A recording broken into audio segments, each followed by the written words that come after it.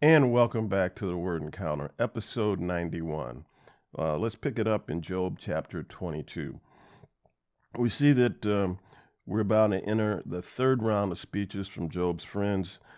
Job was stating to his friends his state of lament, and they were coming at him in the first round of speeches kind of harshly. And then Job would respond to each one of them, and then they had a second round of speeches, and in many cases they came at him even harder. And so they weren't really comforting him so much as they were condemning him. And so, and he would respond to them in the second round of speeches. So this is the third round of speeches. And so we see here in chapter 22, Eliphaz replied, can a man be of any use to God? Well, first, let's stop. Absolutely, man can be of use to God. And so throughout history, for centuries, man has been of use to God in carrying out God's will. And it says, can even a wise man be of use to him? Absolutely. The wise can even be more use to God than the unwise. Verse 3, does it delight in the Almighty if you are righteous? Absolutely. It is said of David that he was a man after God's own heart. And so we know that this pleases the Lord. It says, does he profit if you perfect your behavior? Not really. God doesn't profit if we perfect our behavior. And so our perfecting of our behavior is really for us. Not for him. And so God can delight in his children just like we delight in our children. The relationship is no different. And so Eliphaz is out of school here. He's stating his opinion, but he's wrong. It says in verse 5, isn't your wickedness abundant and aren't your iniquities endless? And so he's talking to Job here. He says, he essentially said, Job, your sinful behavior should be obvious and it's never ending. And you need to get right and stop trying to be righteous when we all know that you're not. That's essentially what Eliphaz is saying. In verse 6, for you took collateral from your brothers without cause, stripping off their clothes and leaving them naked. You gave no water to the thirsty and withheld food from the famished, while the land belonged to a powerful man and an influential man lived on it. You sent widows away empty-handed, and the strength of the fatherless was crushed. And so he's making accusation here against Job, but none of it is true because we've already heard the Lord tell Satan, when he said, consider my servant Job. He's righteous and has integrity in all his ways. And so these are not the acts of a man with integrity or righteousness. And so we see that Eliphaz is basically speaking his opinion because once again, his belief is that none of this stuff should be happening to you if you weren't a sinful being, is essentially what his position is. He says in verse 21, he says, come to terms with God and be at peace. In this way, goodwill will come to you. Receive instruction from his mouth and place his sayings in your heart. If you return to the Almighty, you will be renewed if you banish injustice from your tent.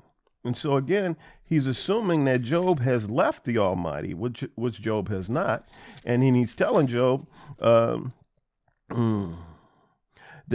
you will be renewed, if you banish injustice from your tent. If you get rid of the evilness from your tent, then you will be renewed.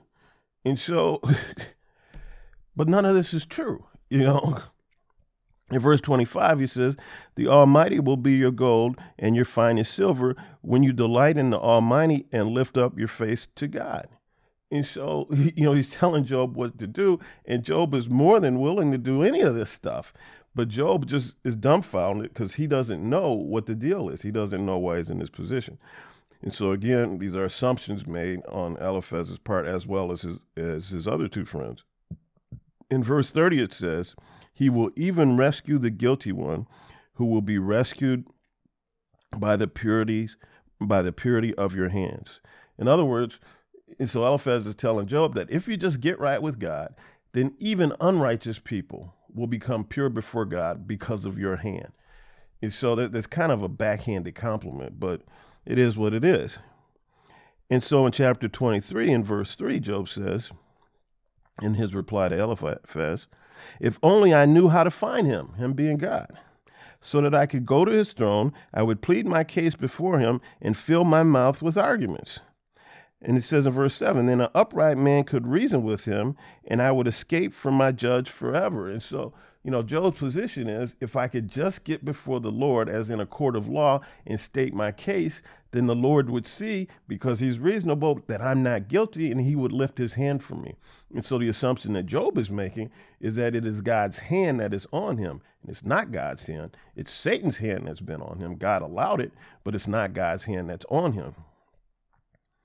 And then it says in verse 12, he says, I have not departed from the commands from his lips. So Job is saying, I haven't disrespected or disregarded God's commandments. I haven't departed. I have treasured the words from his mouth more than my daily food. But he is unchangeable. Who can oppose him? He does what he desires. He will certainly accomplish what he has decreed for me, and he has many more things like these in mind. Therefore, I am terrified in his presence. When I consider this, I am afraid of him. Now, I got to be honest with you, folks. I have a strong degree of fear with regard to the Lord. And sometimes that word fear is translated as respect or awe. And I have all of that. But I also have fear, as in trembling type of fear, when it comes to God, when it comes to what he expects of his children. And so I can feel Job right here. I can feel him when he says, therefore I'm terrified in his presence. When I consider this, I am afraid of him. In chapter 24, it says, why does the Almighty not reserve times for judgment? Well, he does. We just don't know when they are. And so, but again, they don't know this back in these days. And it says in verse 2, the wicked despise boundary markers. They steal a flock and provide pasture for it. They drive away the donkeys owned by the fatherless and take the widow's ox as collateral. So Job is describing what the wicked do and how they seem to get away with it. And they face no punishment because of it. And it says in verse 4, it says, they push the needy off the road. The poor of the land are forced into hiding. And so Job was wondering, again, like, the wicked do these things, yet it doesn't seem like they face judgment. It doesn't seem like they face punishment. Why? And then he goes on to verse 5, and he says, he's now describing the poor, what happens with the poor. He says, like wild donkeys in the wilderness, the poor go out to their task for foraging of food. The desert provides nourishment for their children. They gather the fodder in the field and glean the vineyards of the wicked. What does that mean? Glean the vineyards of the wicked. And so gleaning is like picking up the scraps. And so it says they go into the wicked's vineyards, and they pick up the scraps from the wicked. And so, in other words, he's saying the poor and the righteous are living off of the scraps from the wicked. This seems to be backwards to Job. Why should this be?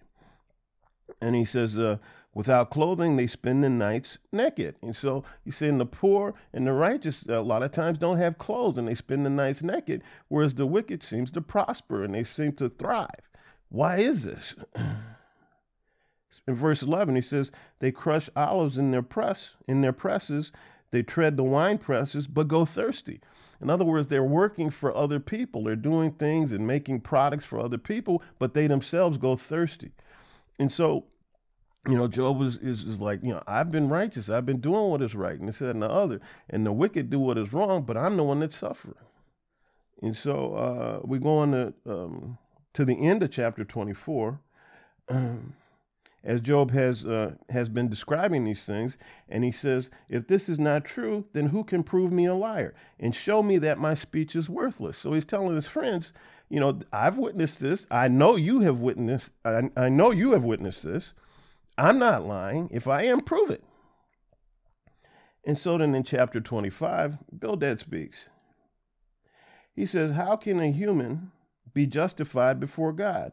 How can one born of woman be pure? Even if the moon does not shine and the stars are not pure in his sight, how much less a human who is a maggot and a son who is a worm? In other words, Bildad's position is, who can be just before God anyway?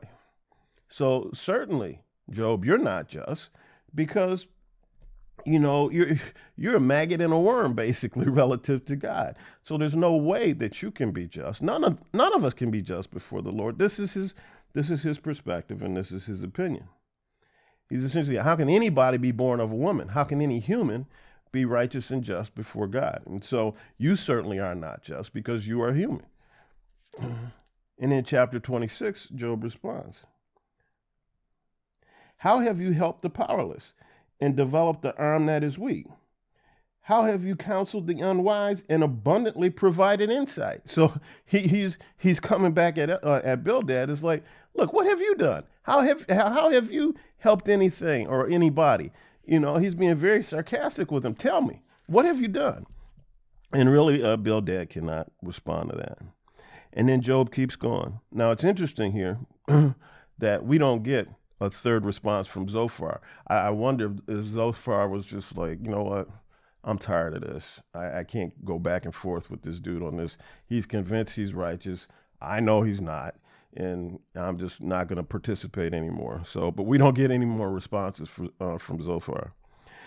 And then in chapter 27, it says, Job continued his discourse saying, as God lives, who has deprived me of justice, and the Almighty who has made me bitter, as long as my breath is still in me and the breath of God remains in my nostrils, my lips will not speak unjustly, and my tongue will not utter deceit. I will never affirm that you are right. I will maintain my dignity until I die. I will cling to my righteousness and never let it go. My conscience will not accuse me as long as I live. So Job is doubling down on his righteousness. He's saying that I am not going to listen to you, and I'm never going to let go of my righteousness. I'm never going to let go of feeling as though I have been wronged, and I'm going to take this to my grave. And that's that, And so he goes on to say some more stuff in chapter 27 with regards to his belief in his righteousness. And so we take a little detour here in chapter 28. And in my Bible, the subtitle or subhead is A Hymn to Wisdom. And so here we have a hymn or a poem or whatever, and it goes over wisdom. And it's not written exactly in the same prose in the same way, but this could certainly be in Proverbs. And so in chapter 28, let's start here in verse 1. Surely there is a mine for silver, and a place where gold is refined. Iron is taken from the ground, and copper is smelted from ore. Let's drop down to verse 12. But where can wisdom be found, and where is understanding located? The ocean depths say, it's not in me, while the sea declares, I don't have it. Gold cannot be exchanged for it, and silver cannot be weighed out for its price. Gold and glass do not compare with it, and articles of fine gold cannot be exchanged for it. The price of wisdom is beyond pearls. Where then does wisdom come from, and where is understanding located? The same question is asked again. In other words, where can I find it? In verse 23, God understands the way to wisdom, and he knows its location. For he looks to the ends of the earth and sees everything under the heavens. When God fixed the weight of the wind and distributed the water by measure, when he measured a limit for the rain and a path for the lightning, he considered wisdom and evaluated it. God evaluated wisdom. He established it and examined it. And this is what God says. He said to mankind, he said to all of us, the fear of the Lord, that is wisdom. And to turn from evil is understanding. So the fear of the Lord, in Proverbs said, the fear of the Lord is the beginning of wisdom. And to turn from evil is a demonstration that you have comprehended what wisdom is. And so to turn from evil is an action. To fear the Lord, that's a mindset. And so we have a mindset that motivates an action. And that is when we start to acquire wisdom. When we fear the Lord and we turn from evil, then we are well on our path to being wise in all that we do. And anything else is just man's philosophy. Anything else, is founded and grounded in something else. This is from the word of God. The fear of the Lord is the beginning of wisdom, and to turn from evil is understanding. And so if we just, if we keep that in mind, and if we, in my opinion, if we say, okay, what are the greatest commandments, Lord? And Jesus said, love the Lord thy God with all your heart, all your mind, all your soul, and to love thy neighbor as thyself. Upon all of the commandments, this is the foundation, I should say, upon all of the commandments. And we say, well, if we just keep in mind what wisdom is, and keep in mind what Jesus says about following God, we can't go wrong. We can just boil it down to that. We can't go wrong if we do those two things. And so then if we go to chapter 29, the word says, Job continued his discourse saying, if only I could be as in months gone by, in the days when God watched over me, when his lamp shone above my head and I walked through the darkness by his light, I would be as I was in the days of my youth, when God's friendship rested on my tent, when the Almighty was still with me and my children were around me, when my feet were bathed in curds and the rock poured out streams of oil for me. And so, Job is looking back on the days gone by when he was walking with the Lord and everything was great. He says in verse 7, when I went out to the city gate and took my seat in the town square, the young men saw me and withdrew, while the older men stood on their feet. City officials stopped talking and covered their mouths with their hands. The noblemen's voices were hushed, and their tongues stuck to the roof of their mouth. When they heard me, they blessed me, and when they saw me, they spoke well of me. For I rescued the poor who cried out for help, and the fatherless child who had no one to support him. The dying blessed me, and I made the widow's heart rejoice. I clothed myself in righteousness, and it enveloped me.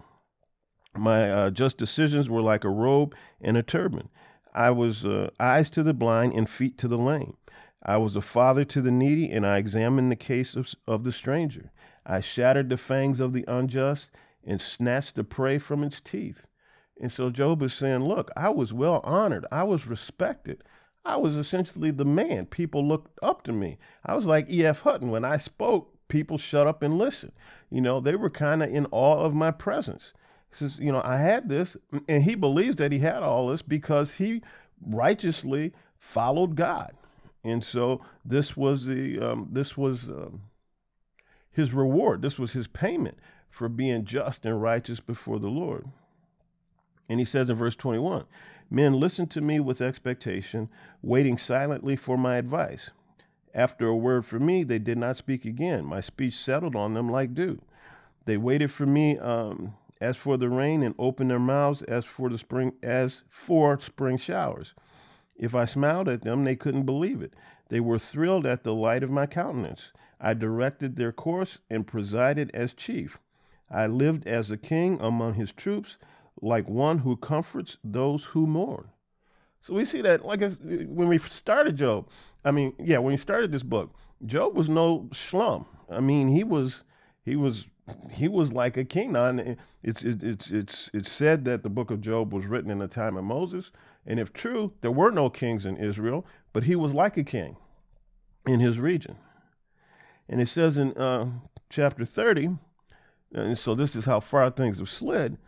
He says, but now they mock me, men younger than I am, whose fathers, this is interesting, whose fathers I would have refused to put with my sheepdogs. So he says, men younger than him mock him, and these are children of fathers that he would not have allowed to sleep with his sheepdogs, but they're mocking him. He says in verse 9, now I am mocked by their songs. I have become an object of scorn to them. They despise me and keep their distance from me. They do not hesitate to spit in my face. Wow. And so in verse 20, it says, now he's talking to God. I cry out to you for help, but you do not answer me. When I stand up, you merely look at me. You have turned against me with cruelty. You harass me with your strong hand. Yet no one stretch out his hand against a ruined person when he cries out to him for help because of his distress. And so now Job is making defense for himself right now. He says, yet no one stretches out to help the helpless, is basically what he's saying. I have not wept for those, or have I not wept for those who have fallen on hard times? Again, he's stating his case. Has my soul not grieved for the needy? But when I hoped for good, evil came. When I looked for light, darkness came. And so, Job is saying, look, I've done all these things, Lord, yet I'm being punished. I don't get it. I don't understand it. What's happening? And if we go to chapter 31, it says, I have made covenant with my eyes. How then could I look at young women? For what portion would I have from God above, or what inheritance from the Almighty on high? And so he says, I made covenant with my eyes, Lord. I have not looked on young women with lust. I've done this because of you. I'm being righteous because of you, Father God. And, oh man, there's a lot of meat here. You know what? I'm going to pick this up, chapter 31 tomorrow, because there's a lot here and I don't want to rush through it. So yeah, we're going to do that. We're going to pick up in chapter 31 tomorrow, where Job is basically stating a lot of how he lived his life as a righteous man before the Lord. And again, he's stating this because he doesn't understand why all of these hardships have fallen on him. And so with that, let's pick it up tomorrow in chapter 31. Bye-bye.